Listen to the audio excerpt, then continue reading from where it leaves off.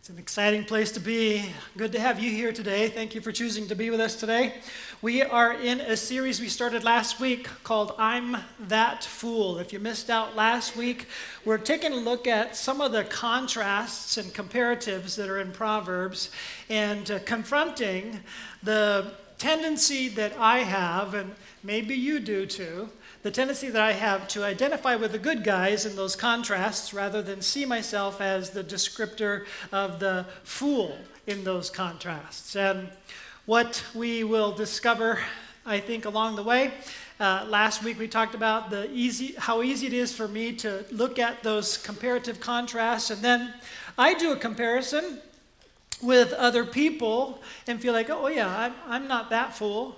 And that's the problem. Instead of doing a comparison with what God's plumb line indicates, and it's perfectly plumb, and I'm the one that's off, and to the degree that I compare myself there, I'm that fool. And so there's something I need to do about it. And that's what we've been talking about, not to bring condemnation to me, not to bring condemnation to you, but to end with the hopeful response that is helpful in each of these scenarios as we take a look at these. So today, I don't like discipline, and maybe you identify with that too. It's kind of strange to say that because I work real hard at discipline. I've upped my bar of discipline higher than I've ever raised it, but there's a lot of room to grow and a lot more that I need in my life. But in that process of raising that bar, I still have to admit I'm the fool that doesn't like discipline. So we're going to begin with Proverbs 1:7 that states it this way: "The fear of the Lord is the beginning of knowledge. Fools despise wisdom and discipline." And so I am one of those fools if I compare myself with what God's word has to say, as opposed to compare myself with other people. And I am a disciplined person by comparative standards when I compare myself with other fools. But there's a problem there. And so I need to compare myself with what God would have of me, and I recognize I'm still quite the fool, and I need to learn from that. So here's where we've been, and here's where we're going. We mentioned these are the 5 sessions together on the screen. I'm wise in my own eyes is what I looked at last week with you, and today we're looking at I don't like discipline. Then we're going to look at I'm defensive when corrected, and I trust myself, and I vent my anger. And so those things are all foolish, and yet we may each of us see ourselves against God's plumb line as needing some improvement, and that's what we're working on together. So as we begin with I don't like discipline, I'm just going to ask you, can you relate? And I'm going to describe myself a little bit further. I've already described how I've raised the bar of discipline, but I don't like missing out on desserts. And the longer I stay with the discipline, the more I miss desserts, and so on and so forth. I have a pride of ownership in a home, and yet I want it to be properly cared for, and yet I really don't like to take care of the weeds or a whole bunch of other chores. And when the time for chores come up, I am almost always able to come up rapidly with what I'd rather do than those chores.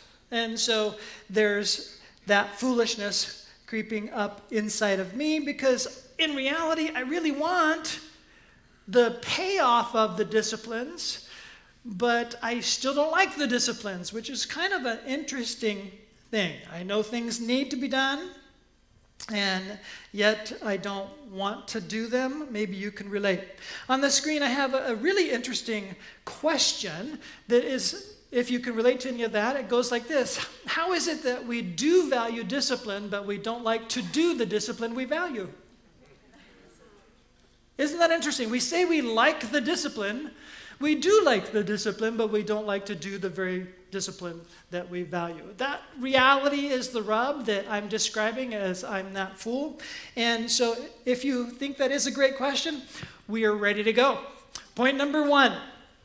I have disordered desires. I hope that this phrase, disordered desires, is one that you will kind of keep in your thinking for a long time. It's very helpful to think in terms of how we each will have a set of disordered desires within us. So the best way I know how to get this across is to give you a very short list of my desires in random order. Okay, so in random order, just a short list of my desires. I like drawing. I like hiking. I like dark chocolate. I like my dog. I like hiking with my dog. I like my children. I like my grandchildren. I like my wife. I like my God. In random order, a list of my likes and wants and desires. Now, if I were to rank what is going on in my life and putting careful scrutiny on it, this is exaggerated. I live for dark chocolate. I like hiking with my dog while eating dark chocolate. I like to eat chocolate when I draw. I like to eat chocolate with my grandchildren. I like to eat chocolate while watching TV with my wife. I like my God because he gave us all the ingredients for chocolate. All right? Now, disclaimer, this list is exaggerated fiction to protect the innocent, actually. I'm not innocent. Okay, so this is not exaggerated fiction. It's actually exaggerated truth. Anyway, we know what's disordered here. We don't know precisely the order everything should be in, but it's real obvious by the way I wrote it out that what's disordered here is my like for chocolate has climbed the list in priority as other more important desires and likes dropped in the list. That happens when our desires are in a disordered desire category. All right? I hope that's helpful to you because that is something that is really, really profound as it relates to what Scripture says about our desires. And I want to kind of build off of that a little bit more as we go. So let's jump into Hebrews chapter 12, verse 11, that reads this way. No discipline seems enjoyable at the time, but painful. Later on, however, it yields the peaceful fruit of righteousness to those who have been trained by it. So, if you're looking at that, apparently not liking discipline is not all that strange. As you even see that here, the description is that a lot of disciplines are not enjoyable. So you could see how we struggle to do or keep disciplines or react correctly to discipline, and because it's painful. And yet, God would have us keep with those, stay with those, and like the fruit of those. Just so that you know, we're talking about two different kinds of discipline. That word discipline is used in different categories. And you kind of know this, but let me just state them out. One kind of discipline has to do with practices that we put in place in our life.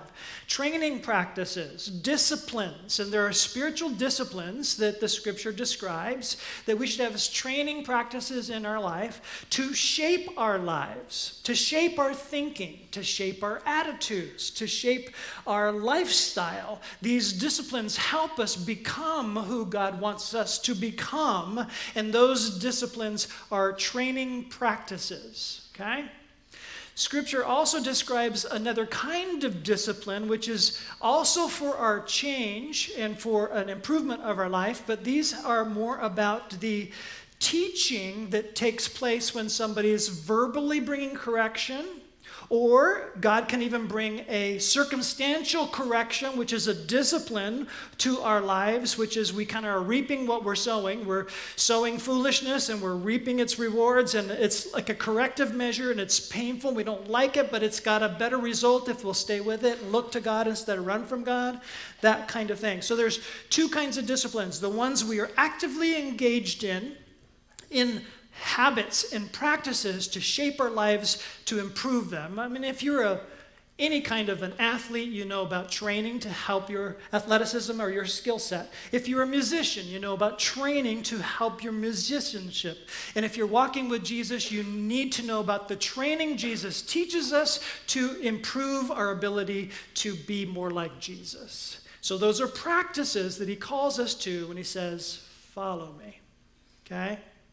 But then there are also these adjustments that come to our lives where people are speaking or addressing or confronting something about our lives, and it's not pleasant when somebody says, that was off, in whatever nice way they want to say it, or sometimes way they were not that nice. And if we despise that, we're in trouble. We're going to deal with that second kind of one more so next week, but generally speaking, we're hitting both of these as it relates to not liking disciplines. So, if you don't like discipline, it's because, I have disordered desires, but my guess is you have disordered desires as well. Things that are not exactly according to the priorities that God would have for us. And so we don't like the difficult side of things.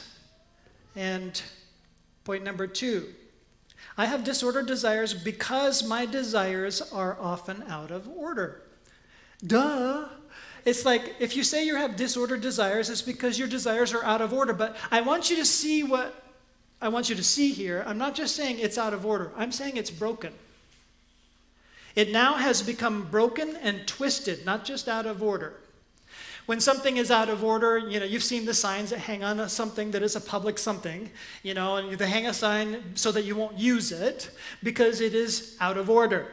Well, when we disorder our desires long enough, the actual desire becomes twisted. The actual desire becomes broken. And in the brokenness of that desire, it functions outside of the design for the desire that God gave us. It could be a good desire, a really good one, like dark chocolate. Okay? And even though it's a good desire that's given to us to serve us well, to give us the pleasure that honors God, when I honor God with that pleasure, it can go disordered to the degree that now it's broken, twisted, and it's going to bring harm to me over time, and perhaps harm to others over time, and dishonor me, dishonor others, and dishonor God. It's now no longer a servant desire. Something else happens. And so we're going to see this in the instructions from Paul as he writes to the Corinthians.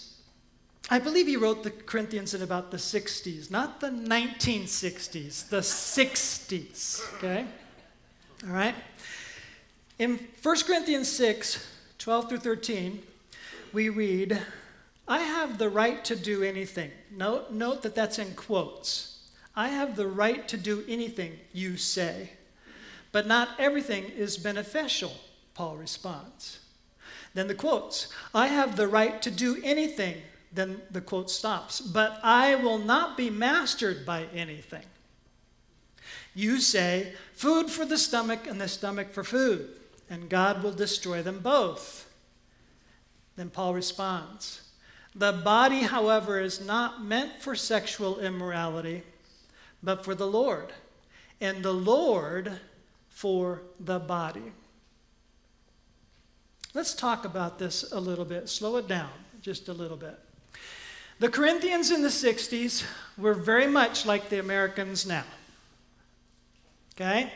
They had a distorted view of freedom, just like Americans have a distorted view of freedom now. The Corinthians' freedom sounds like this: I have the right to do anything. The Americans' distorted view sounds very similar, sounds like this: I am free to do whatever I want. And they're saying the same thing, different ways of saying it. Paul is responding, God gives you freedom to choose. That's true, because you're a free agent and you can choose evil, you can choose good, you can choose whatever you want. But you're not free to choose the results. The consequences of choices out of bounds, choices that God didn't design, choices that are out of order.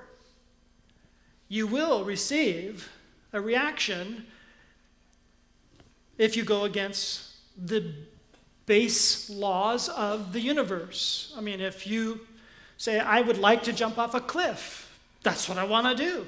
You're not going to defy gravity and get away with it. And you will discover pain is involved with all those things you want to do that are outside of God's design.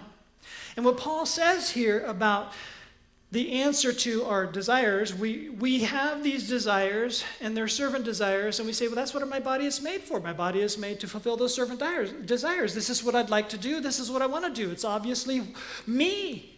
I want to do this.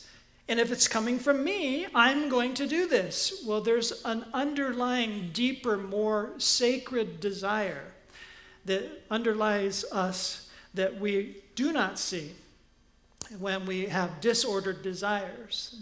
That, yes, our body is made for food. It's designed to digest food and function with that food rather well and create energy resource from food and make it so that we can live and do what God would have us to do, or be able to choose to go on. But there's a deeper principle beneath that your body has been made by God to give glory to God. And so Paul says, the body is for the Lord, but the Lord is for the body. Not just food is for the body, and the body for food, and it's all going to die anyway, so why not just eat, drink, and be merry? No. We are eternal beings, created in the image of God, to bring glory to God, our Creator, and we will have an eternal reaping of what God would reward us with through grace if we honor Him and His design. Whenever we do what we want to do with our desires, watch out, because your desires will start to be out of order, out of God's design. And when your desires go out of God's order and out of God's design, they no longer function as servant desires. They will soon become master desires, and they will act no longer like you are in control, but your desires will be in control of you. Now your desires have become tyrant, and you don't want those desires to tyrannize your life, but they will tyrannize your life because your desires are now broken. And they're out of order. And you'd love to quit, but you're addicted because it's all twisted and broken and out of order. And it happens with good servant desires gone awry. Out of order, out of God's design. All of this because we don't like discipline. We don't like the order God places on us. We want to do what we want to do. And if you think that's really you, I'm trying to help you see it's different than that.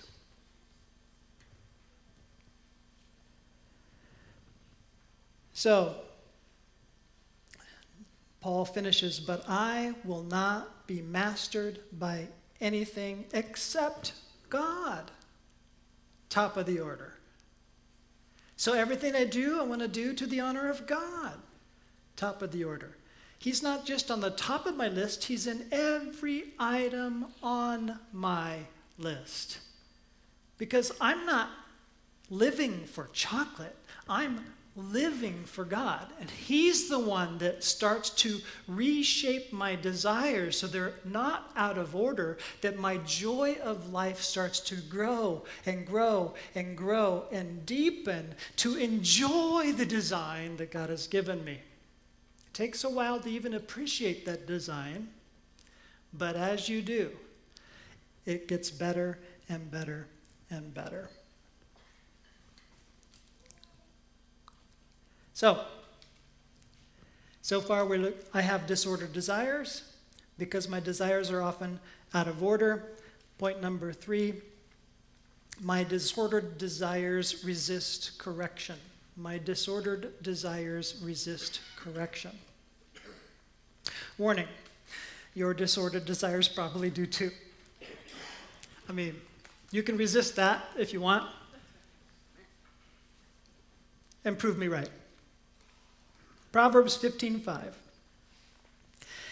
A fool despises his father's discipline, but a person who accepts correction is sensible. And sometimes the Bible just lays it out there like it is. Proverbs 12:1. Whoever loves discipline loves knowledge, but one who hates correction is stupid.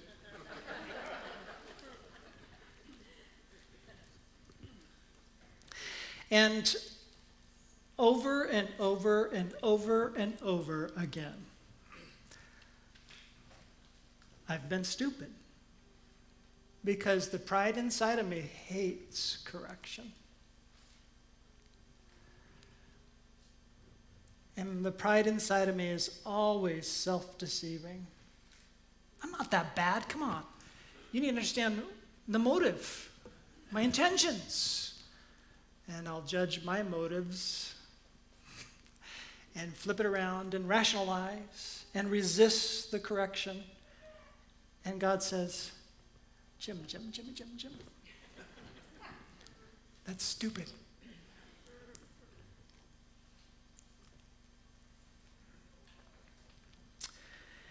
Now, all of this is going to quickly wrap up with the hope that God gives us, the good news that helps our twisted humanity to blossom before Him and become humanity that honors and glorifies Him. So point number 4 is, let me just review first. I have disordered desires because my desires are often out of order. My disordered desires resist correction. Point number 4, but repenting restores good news. In Revelation 3:19, we read, "Those whom I love, I rebuke and discipline." Now, if you're no longer feeling guilt about being out of God's design and order, I feel sorry for you because you're becoming hardened in your heart. You no longer feel guilt. You'll continue to do whatever you want to do, and your heart gets harder and harder, which means God feels further and further away, and you care less. And you don't really care that God seems far, far away, and you don't need to have a relationship with God. My life is fine just the way it is. I feel really sad for you because those whom God loves, He rebukes. And if you've gotten really good at resisting His rebuke, resisting His correction, your heart is hard, calloused, numb, and God does not seem real.